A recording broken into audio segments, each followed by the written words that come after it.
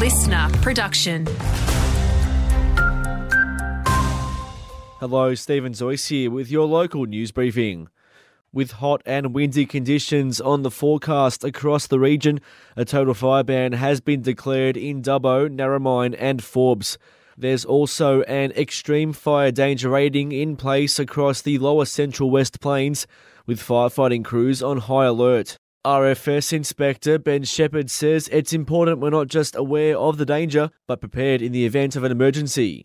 So we're asking people just once again to remind yourself what you do if threatened by fire. So ask yourself when you'll go, where you'll go and what you'll take. Police are ramping up efforts to serve justice after the fatal stabbing of a Dubbo man on August 16. A 39-year-old's already faced court on murder charges, but officers allege a second man could help with investigations. They've released CCTV footage this week in an effort to track down the person of interest. The man is depicted as being of Caucasian appearance, 185 centimetres tall and of large build. He is shown wearing dark-coloured shirt and shorts.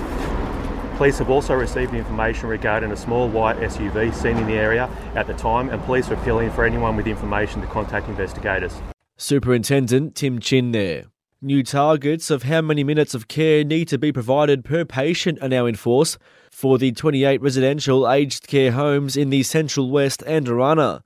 On average, each patient is to be provided 200 minutes of care per day, 40 minutes of that from a registered nurse. However, Commissioner Janet Anderson says regional providers struggling with staffing will be treated fairly and sensibly. So if providers can demonstrate that aged care residents are being well looked after, we won't be taking regulatory action. To sport now, and the weather is looking good for the launch of the Dubbo Hippos triathlon season this weekend. A number of courses of varying lengths will be on offer across the morning on Sunday for both juniors and seniors to get involved in.